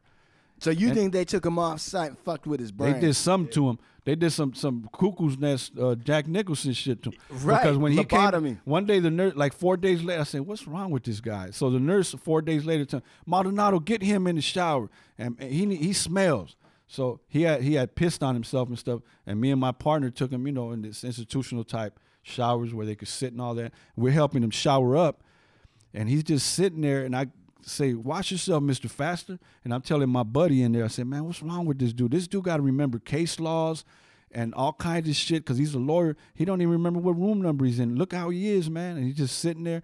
I gave him the wash rag, and I gave it to him, and he looks at it. He starts looking at it like he's reading the newspaper. Holy I said, that ain't shit. no legal paperwork, man. Scrub yourself. I start going like this, and he started doing it real fast, and it was funny to me. So me and the guy started laughing the way he was bathing himself, you know. I told my buddy, I said, hey, man, I'm laughing, but it's not funny, man. Right. This is like a nervous laugh, you know, because they did something to this man because it became a problem to him. He was costing them too much money with all of his appeals and stuff. And I told my buddy, I said, it's funny, man. I mean, I'm laughing, but it's not funny, and we better be careful not to say nothing about it. They'll do the same to us, man. Right, You exactly. know what I mean? That's a crazy story, Los. Yeah. It's the truth, you know. Yeah, it is. I know that shit's the truth. I know they bro. did. You don't lose your mind from one day to the next. I mean, you're sure he could have had a stroke or something, but but they probably helped him. Yeah, they probably helped him have a They stroke. fixed Yeah, his ass. yeah. That's what they did. That's fucked up. Yeah. And that judge that had his name etched out in the front of that courthouse had something to do with it. Sure. Bag. All right. So, yeah, bro. hey, Los, when did you pro? How long ago has it been that you've been out now? I think it's been about 7-8 years. Been a minute, man. You know. Tell me, dog, like, you know, because people got their ideas of what it's like transitioning after spending 10 years in prison, you know. I mean, what were some of the biggest challenges? You know, some of the biggest hurdles that you've had to face in getting back out here. And also, you didn't come back to selling dope. You pick up a trade in there. Like, what kind of stuff? Man, I try to take some courses in there. I took some creative writing courses in there, just to drop my points so I could go to a lower security and try to make it home without getting into any more problems because the higher securities are a little more When you rougher. say drop your points, what does that mean? Your security level points. So when you take courses and stuff like that, it drops points on you. The higher your points, the higher of a custody level you're at. So, you know, and there's a lot of stuff going on in there, you know, in the higher securities that, you know, and that makes you could potentially catch more time, you know. So that there's makes more you violent places, more. You're doing time with dudes with more time and less of giving a fuck. So the less points you have, the more eligible you are for parole? Not for parole necessarily, but to go to a lower custody prison where it's a little smoother sailing. You know what I mean? Okay. And where you can hope to reach that date. Okay. You know? Yeah, you have a little more you're hope. kind of showing them that you're programming. So if you're programming, you get to be in somewhere that's a little more calmer of an atmosphere. Yeah. You can do your time and get out. If they think you're a knucklehead, you're not participating, you're not trying to better yourself, they'll leave you up in a higher custody level where there's riots, more of that. And your chances of just skating through there are less. You get what I'm saying? Yeah. So, You have to give and take too. Like the respect level also drops when you go to these lower ones because you got some knucklehead first termers that don't know how to do time, and so it's a way out. You got to weigh. Yeah. Like you said to me the other day, brother. You said the benefit outweighs the inconvenience sometimes. Yep. Yes. Yeah. Yes, You know what? You know what's a trip is that people don't really understand that, and I've tried to explain it before that I spent most of my time on level 4 yards, where most of the people were doing life. They weren't getting out. So yes, they have a give a fuck attitude. Like, if a cop disrespects them, a CO disrespects them, they're gonna plan out to murder that cop because they're already doing life. Can't do it anymore, dog. What more can you do? It doesn't matter what kind. So another race or something like that, one of those dudes makes a mistake, it's going down. Yeah. But there's so some people will look at that and be like, well, I wouldn't want to be on that level because at any point in time, any little fucking thing, and I could pick up a life sentence in there. Okay, that's one way to look at it. The other way is the cops, how they address me on a level 4 yard is, excuse me, Mr. Luciano, can we have a word with you? Exactly. You get what I'm saying? They can't punk you because they don't punk you. Exposed. And they're scared. And then other races, they're not going to walk crossing between me and Diablo talking. They're going to walk around. They're going to respect it. You know, that's a good point. And then like the people themselves, you don't have child molesters with you on those yards. Yeah. These are solid convicts and people that have. There's a certain way to your time. I'd rather be around them dudes, right? Yeah. When you drop to the lower levels, now you get. Dorm, dorm, TV all night. Yeah, you got all this different stuff, but you've also got cops trashing your shit, talking to you sideways. Treating you shitty. Yeah, right. Exactly, you got dudes running their fucking mouth inside of the neck because nobody's going to do anything to them. You got molest. You get what I'm saying? Yeah. So there's a trade-off that you have to give up in prison like that on how you want to do it. But if you do it a long stretch like Lois is talking about, at some point in time, you want to be able to program and eventually get out, you know? Right. Or do things to better yourself in preparation to getting out. But they gave Diablo 11 years, and he wound up doing 10 point whatever. But that's federal time. Right. Yeah, 85%, whatever. But it's really 87%. There's no halftime. And they call it good time. That's bad time. Ain't nothing good about it. I was just going to say, like, what kind of deal is that? So back to what we were saying, what have been some of the challenges for you? What were some of the biggest challenges getting out? I would say modernizing yourself. You know, first of all, you come out like a dinosaur. All this technology you got to catch up with. Oh, man. What did you have to catch up with, man? Like, they would send me to go look for a job at these, you know, work source centers and places like that where I didn't even know how to. I knew how to use a computer, but I never really. The internet has advanced so much in 10 years that I didn't really know what Google was and all that stuff. Well, let's back up a second here. I want to get clear. It sounds incredible, but let's get clear. Yeah. What year did you get convicted? I think it was 2002. 2002, you guys, all right? Think about that. 2002, and you get out in 2012. Think about the advancements that were made.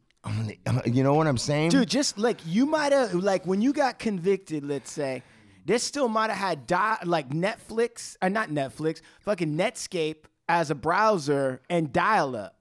Hotmail. Right? Exactly. AOL was still probably telling you, we could give you 90 hours free. Right. AOL. See? So you went in, so everybody can understand, you were convicted during AOL, and you came out Gmail. Yeah. Yep. Think about that, man. So, and on top of that was an obstacle. You know that was huge. So go on. I didn't mean to interrupt you. No, go ahead, brother. What were you saying? No. So, man, dude, just trying to catch up, huh? Alone. That's a whole thing in just itself. Now you're not even talking about reincorporating or reentry into society as a law-abiding citizen taxpayer. Right. And I think, you know, another obstacle, I think, especially for gang members, another obstacle, I think, when you get out, before you get out, you're always daydreaming about when you get out. Most gang members probably picture themselves walking down their block, you know what I mean, where their homies hang out. And seeing those faces, you know, we all humans. We want to be loved. So, you know, like I said, I never had too many siblings. My homeboys were my family. So, I think about them. And you know, people need love. So, gang members, one of the obstacles they had to overcome is stay away from them people that you love. You know, but it's hard because we all want to come home and see a familiar face like that. Carlito's Way, he broke it down beautifully there when he said, when you want to see somebody that remembers you, you know. So. Love, I think, is important, you know, and I was blessed that I had my girl and my son waiting for me, visiting me at the halfway house, because a lot of guys don't have that, and they gravitate back to the neighborhood and hanging around with their homies and probably ex-convicts. You know, you're on your way back, recidivism, you know. Right. Homeboy Industries helped me out, you know what I mean? That's that bakery, right? It's an organization that helps in different ways. They put me through a solar program. I was doing solar for a while. Unfortunately, Tesla bought out the company I worked for, and I got laid off. So fuck Elon Musk. Yeah, fuck that son of a bitch. Just kidding. No, I like that. So you know, I'm not on no easy street yet. You know, I'm not even really. So you know, life is like, it's still pretty tough for me, man. You know, I'm just trying to make it. I always think about, because I don't have any experience with that. What I always think about, like, if I had to go away for a while, right? Yeah. And like, so what kind of food did they put you on generally? Like, what are you eating in there? Man, you're eating a whole bunch of garbage. If you ever work in an institutional kitchen, you'll see that all the packages say warning, may cause cancer. I never drink any juices that they provide for you. I drink water in there. I take my own little Tang or whatever. But damn. But as a matter of fact, you know, I was doing so much time. One day I found a little fat mouse in my cake in the morning. Damn. And it was still alive. His belly was bigger than his whole body. Damn. And I was like, fuck this, man. I went to the chaplain. I said, excuse me, sir, I want to change my religion to Jewish, because I wanted to get that kosher food, because theirs come clean wrapped, and they get vegetables. fresh vegetables. What did you have to do? Okay, so the kosher food in prison, just like in the outside world, is better than what everyone else is eating. Yeah, you got better quality meat, and then you got vegetables, which is the key to life, I think. How did they get you? That my wife thinks the same exact thing, which is pretty much why I'm vegan, by the way. Are you? Yeah, I'm full on vegan. Congratulations. Thank you. It's hard. Thank you. So let me ask you this: How do you tell them that you're Jewish? Like, how do you convert in prison? It's not easy, man. Because I went to the chaplain. You know, the chapel is, it's a building in the prison. Yeah. The day that on certain days, there might be a Catholic priest running it in charge there. It might be a imam, one of them Muslims. It might be a Christian guy, Right. So it just depends who's running it that day. It just so happened to be it was a Catholic priest the day I went to go change my religion in order to get this common fare. And he says, yes, what can I do for you, son? I said, yeah, I want to change my religion to Jewish. He says, wait a minute. He said, are you Jewish? I said, I'm Mexican. I said, but my faith is Jewish. He said, is your mother Jewish? I said, no. And he said, how about your father? I said, yes, my father is Abraham. He is father of all nations. And then he said, no, that don't count. I said, what you mean it don't? Go read Genesis. You know what I mean? Yeah, I thought you knew the Bible, man. Yeah. He said, well, why can't you make your selections in the chow hall to suit your religious beliefs? I said, because some of those pots and pans have handled pork, and now they're contaminated. Right. So you have to know all these little answers and quote Deuteronomy in certain places for them to actually grant it to you. You know what I mean? So they wouldn't take it at face value. So you had to answer a little pop quiz. Yeah. Did you study anything, or you? Yeah, I did. I studied a little bit, and then I showed the rest of the homies. So then you had the Sureño table, which was a long table in Victorville Federal Prison. You had a lot of Sureños that did the same thing I did, because they said, hey, homie, how you get that food? So I put them up on game.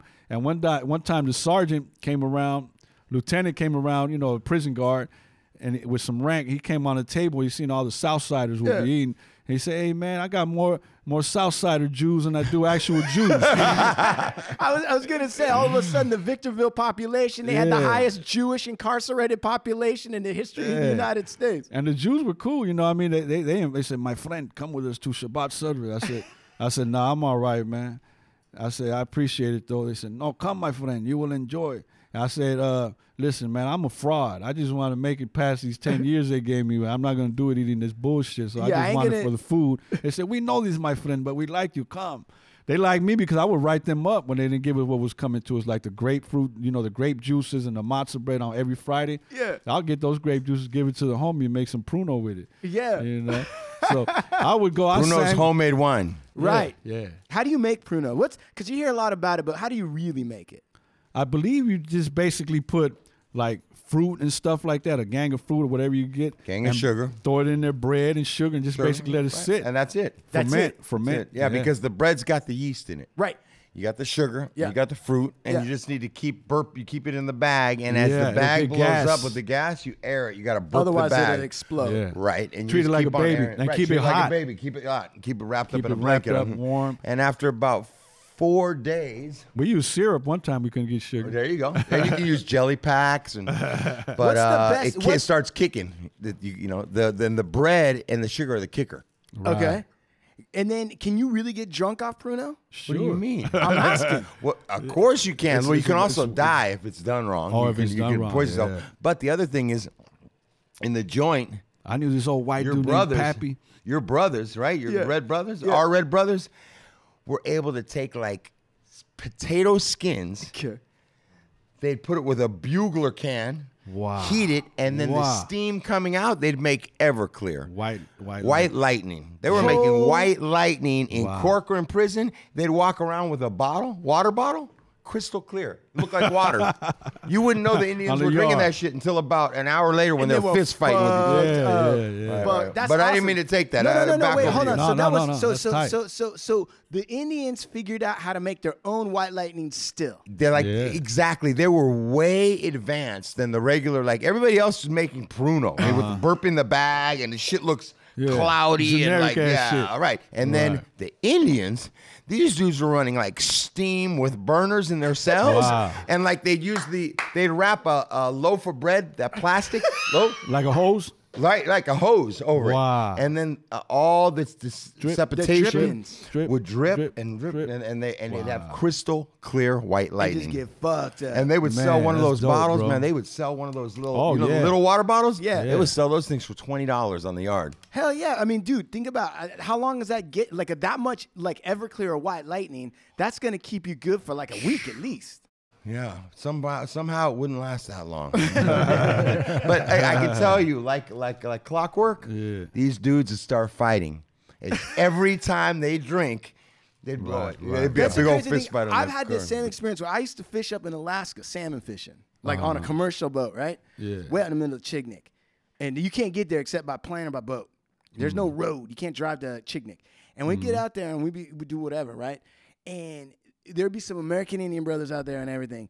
And you weren't supposed to have anything, no alcohol out there, right? But then you would go in and look in the hold of like one of the boats, and there'd be like cases of the cheapest rock gut whiskey you ever saw, like pop-off vodka, like right. And these guys like were the nicest Indian dudes you ever met. Like when you just meet them, like, hey, how's it going? Hey, brother, you come on over here. We'll do it up right. Don't you worry. Nice people, right? Yeah. Soon as they got drunk, dude, they look at you like they're ready to cut your head off. And you didn't even do nothing. You just showed up. You're like, hey, how's it going? They're like, motherfucker, I'm going to kill you. And you have to run for your life. Wow. That's rough, That's man. a true story. That's rough, man. Hey, listen, I wanted to real quickly, I wanted to say, this gentleman right here, Los, is one of the best writers, man. I just enjoy. He's shared so much. I like to write too, but Los has shared so many different things with me. And I asked him before he came down, I told him, would you bring down, was that bad right there? Yeah, listen, everybody, just so you understand what's going on. So Lucky's telling us about the amazing abilities of Diablo in the writing game or whatever. But what he's telling us, he's got his paperwork because Luck comes prepared, so he's got it, and he's like twitching it around. You can kind of hear it. And then I look over at Sean, and Sean's face is red. He's devastated. It's because I gotta edit this shit. I gotta edit all the sounds out, and he's like crinkling fucking papers. Lucky is an intense guy. So back up again. So we're not off base here. I wanted to.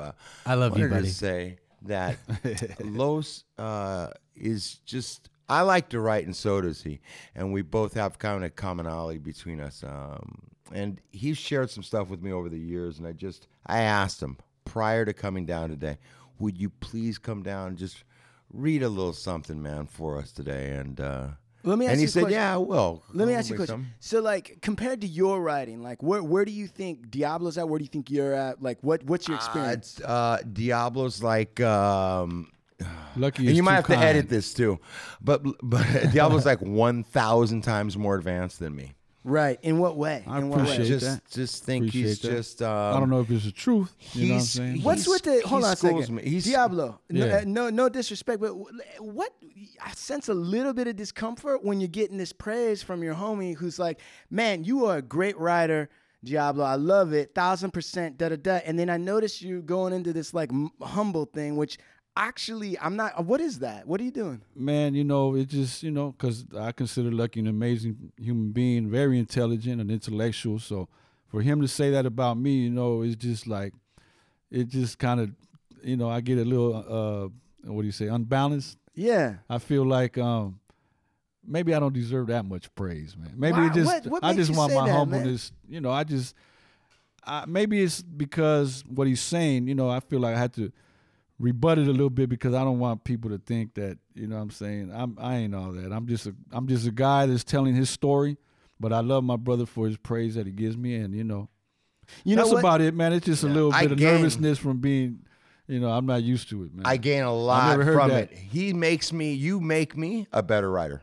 And I've learned a lot from your writing, and he's constantly the type of guy that's like, hey, take this book, read this. You need to read that. And he stays on me about stuff. And when he learns different things or sees, he shares them right away with me. It's not like he's got it sewed up and he doesn't want anybody around him doing it. Yeah. He encourages me and puts me up on game. It's I learned a lot here. He's generous. And I just learned from reading books, man. I just love, sometimes in prison, I've heard it said before that a book can be your best friend, and like I've read some great autobiographies and just a lot of I like reading about lost civilizations and mythology, different things. But I think from reading from other guys, reading other people's stories, and just reading books in general, I think makes you a good writer. Just reading, Man, what you just said is probably what some jamoke is paying $10,000 a year for a professor on writing to tell you, which is if you want to be a good writer, you got to be a good reader. Because it comes from the soul. I think the way when you read and interpret in your head,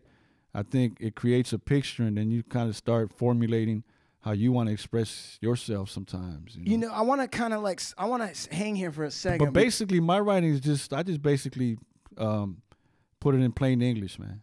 Right. I don't try to dress it up too much. Listen, there's a book that's called, I think it's called On Writing by Strunk and White. I got that book. That's the one I showed you, Lucky. The Elements of Style. Elements of Style. That's and basically what you just said, which is what I say is just straight plain English, right? Yeah. And that's the best writing. I think so, man. I think so. And I used to, probably when I first started writing that creative writing course, even the teacher told us, don't try to use fancy words. Just tell it like it is. If you need to, use those words, but if don't try to use words to make yourself sound more intelligent, maybe. I think this is a message that Strunk and White was saying. I think Strunk and White was saying, don't be fake. It's basically what they were saying. Exactly. All that extra fancy words is hiding the fact that either A, you don't know what you're talking about, B, you're telling a lie, or C, your shit ain't organized. Wow. Right? That's the truth, brother. Yeah, so that's what they're saying. And I find this fascinating to me, guys. I mean, I got to say, this is like on an honest human-to-human level. Yes, sir. Like, you guys just took us all through a story of, like, getting jumped in, running through the Hall of Humans and the fucking robbing people who were robbing people and like guns and then prison and mobsters and all this other stuff. And then here we are at the kind of like the tail end, the twilight of the show. And like Luck is opening up and being a little bit vulnerable and saying, man, I love Diablo's writing. It's inspiring me. And then I mean, you've done so many things. You've driven cocaine, right, in a gun with a black dude through New Mexico, and then you hear a little bit of praise about your writing. That's what makes you uncomfortable?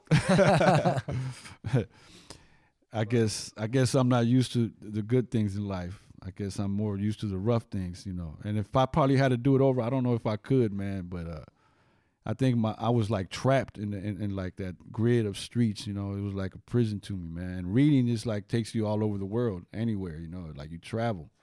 I wish I could physically travel to some of these places, You know what? You will. I feel it right now that we're having this conversation.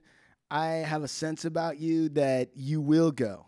You will travel to these places. Man, that would be a dream come true. Because if I was rich, I wouldn't want to post up and be stationary. I would want to just ride. You know what I mean? And they say you gotta you gotta procreate and travel. Those are two things I think humans have to do. Exactly. Why don't you hit us off with a little bit of your reading here? Let's see. Let me see. I just picked this page. Yeah, that's what I like. Let's see. Hold on a second. So hold on. Okay, so what we got now is Diablo's got one of his pages up. Lucky sitting back with his gigantic tattooed arms crossed, getting ready to listen to some good art. We got Diablo who's inspecting his pages and making sure. Yeah, it's a rough draft. Everything's a rough draft. Right. Right. And welcome to this is our little literary cafe right now for Diablo. Right. Been through everything. So let's just sit back like they used to do in the jazz days. Right. And like let's just take this in. Amen. I smoked PCP and I really went into another dimension. My lips and body became numb. I would feel as if I was only a shell. If I would walk, it was as though I was not moving, but actually the world was moving and I was just going along with the ride, like a virtual treadmill. Sometimes I would step out of myself and I would watch my body interacting from above as though I were floating on the ceiling. As I watched myself cutting it up with my homie, I talk in a third-person character. I'm really gone now. I'm shermed out. The loneliness of being in a cold universe, the sadness of unceremoniously losing my best friends and family members to bullets and bars, the image of notable deterioration on my poor old mother's face, deterioration from a life of sacrificing yourself to raise a son who only feels in his element on the streets and in prison. As I pull on that wet cigarette, all these harsh realities become fragmented pieces of memory falling away like confetti in the wind from another life, another time, and replaced with the acrid pharmaceutical smell of PCP. With an evil smile on my face and a sensation of superhuman strength in my body, I disassociate myself from that fucked up world. I believe myself superior mentally and physically to everyone around me on that sherm. There are no words to describe the feeling. I can read minds on PCP and I feel as though I have the capability of detecting lies and the evil motivations in others. Watching my reflection in the mirror, I feel like a champ. I'm clean with a fresh fade, I got gold around my neck and a pocket full of money. I sport diamonds and I'm dressed real sharp. I'm a player, like Shakespeare said, and the world is my stage. I don't need a whole world as a stage, I only need the West Side to be all I can be. Aspirations I had as a kid are only forgotten dreams I was set up to never reach. A house once full of family, cousins, aunts, and uncles is now replaced with a lonely apartment shared with roaches and Mexican meals consisting of frijoles and tortillas. This is because I'm on the run and I don't have time for the nicer things right now. These and many more painful perspectives become liquefied droplets of PCP inside a small brown bottle. Then after a dip and a drag, the multi-regrettable reflections of Carlos Maldonado vaporize in the haze of rising smoke, dissipating silently into the atmosphere, disappearing without a trace. Amen. Love that, brother. Man, dude, Los, I'm glad you picked that page because it highlighted the loneliness. It highlighted different things that I feel make you just such a good writer, man. Like you got to display some of that in that reading right there. What do you think makes him such a good writer? You're talking about technique right now. The way he's able to describe these experiences brings. I'm familiar with these experiences, okay? Some of them, smoking sherms, and he brings me to that place. Listen, the same thing I find great about his writing is the exact same thing I found about Tupac's music or Biggie's music, is that when I hear it, I'm taken on a journey. Right. When somebody can take and me somewhere, relate. and it can relate. I say to me those and him things. are like orphans for some reason. I consider me and him. But dude, like, it's you have that talent. You're able to take me on a ride out of my place. I can close my eyes and listen to you. That's a gift, bro. That is a gift. And he's able to articulate the words of experiences I've had. I might have had a very similar experience, but I can't seem to describe it the same way he's so easily and you know what? I have to give credit to it. So my mother used to clean houses in Palisades and Malibu and all that. And I got to really give credit to a good man named Mr. John Monk. He was actually an actor. He was a writer and an actor in the 50s. I seen him on YouTube. So he wrote a book called No Man is an Island. It became a movie. And he told me, when you get older, I'm going to give you that. But when I was a child, my mother would take me to go clean houses with her as a little kid. And he gave me he gave me Robinson Crusoe, Greek mythology books, Treasure Island. The classics. That's a great story right there. Football with Treasure me. Island? Oh, man, Mr. Monk was a good man. You know, I regret because my mother was ashamed of me going to prison later on in life. But this man would ask about me, and now he passed away, but I would wish I could have thanked him. But, you know, I'm sure he can hear you. I'm sure he could hear me, and I appreciate Mr. Monk. Every word that you write is an act of thanks to Mr. Monk. Oh, man, I got to give credit where credit is due, you know. You know what I mean? The fact is, you got to think about this too, man. You got every reason in the world to kind of be like, fuck all that shit, right? I've had a bad... But instead of throwing away those things, you picked them up and you're carrying them and you're inspiring your brothers. You're inspiring a lot of people that are listening to this. That's super important. And I think Mr. Monk's legacy in part is that, not the total thing, but part of it, right? Yeah. It's therapeutical to me when I would sit there and write in prison. It would be therapy. I would feel cleansed, like if I cried or something, you know what I mean? Right. Taking all that pain and putting it on a paper, it's like you flush yourself of it. Exactly. You know? All right. Well, listen, gentlemen, it is Los. I want to thank you again. I want to thank you for what I want to thank you for is I want to thank you for a lifetime of your friendship, man. Of you having my back, of you supporting it and being there with me. I want to thank you first for that. And I want to thank you for coming down today, sharing some of your work with us, sharing your honesty, sharing a piece of your life with us and the listeners today, man. And I love you a lot, man. You know, I don't throw that word around, bro. You know, I love you, brother. I love you too, homie. It was a pleasure. And you guys, man, it's just wonderful, man. You know, I was completely comfortable. Good. I told you I've done a podcast before, and I wasn't feeling it. You know what I mean? Well, what's different about that than this? The person probably doing that party didn't really link with him spiritually. Like you guys are all cool, man. Sean, you know, how do you pronounce it again? Chumahan. Yeah, it means medicine bear. I like that. You know what I'm saying? Because you guys have been medicine to me. You know what I mean? Right. And this is an ongoing thing, Los. This is an ongoing thing, Los. This is like, you know, me and Los have a documentary that Chumahan's helping us with as well. And, you know, Carlos is continually writing his manuscripts and his stuff and creating.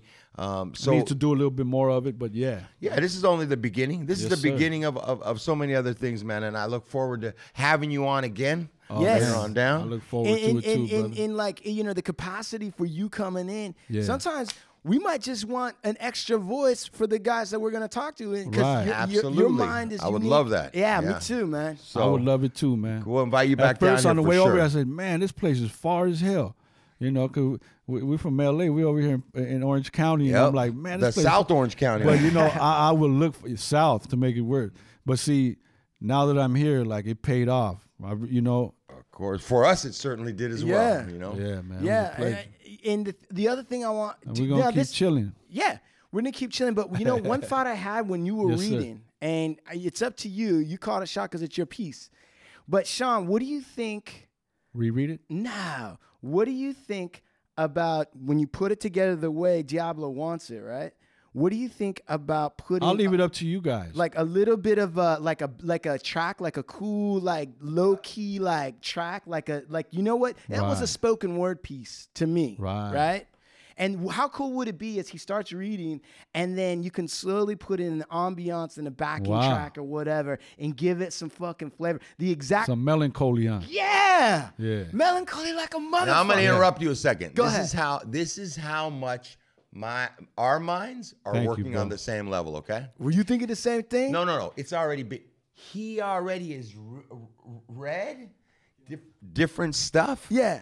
Over the illest beat. Yes. And we were listening to it in his car. And I said to Los, I go, this is so dope. It's never been done. I want to bring it to DJ Muggs and sit out, and I want to do something because this is dope. We even talked about DJ Muggs of Cypress Hill. Right. And we even talked about him, me and him, having conversation back and forth on like this low tone. Yes. Over like beats, right? But he already has started a process like that, which we'll get to share. Yeah. And I'd love Sean to do something. Oh, man, I would love to see this happen. But you're thinking about something that me and him have already talked about. I love this idea, like watercolor vibe. You know what I mean? For when he starts reading ambient track, and it starts to come in, and then like a cool fucking dark, cold fucking drums, and then by the time he's into his like fourth sentence, fifth sentence, we're on the journey with him. Yep. Yeah. I would love. Let's do this. Let's do it. I love it. Good. Okay. Cool. Man. All right. It's been an absolute pleasure, man, with you brothers right here in this Absolutely. Same Thank here. you for coming in, man. Same here. Thank you for coming at this table is just dope, man. I love it. All right, let's wrap it up. All right. Hey, from the Hard Luck Show, listeners, it was fun having you. It was fun being here. I gotta head back to the street, back to the street, back to the street, back to the street, back to the street, back to the street, back to the street, back to the street, back to the street, back to the street.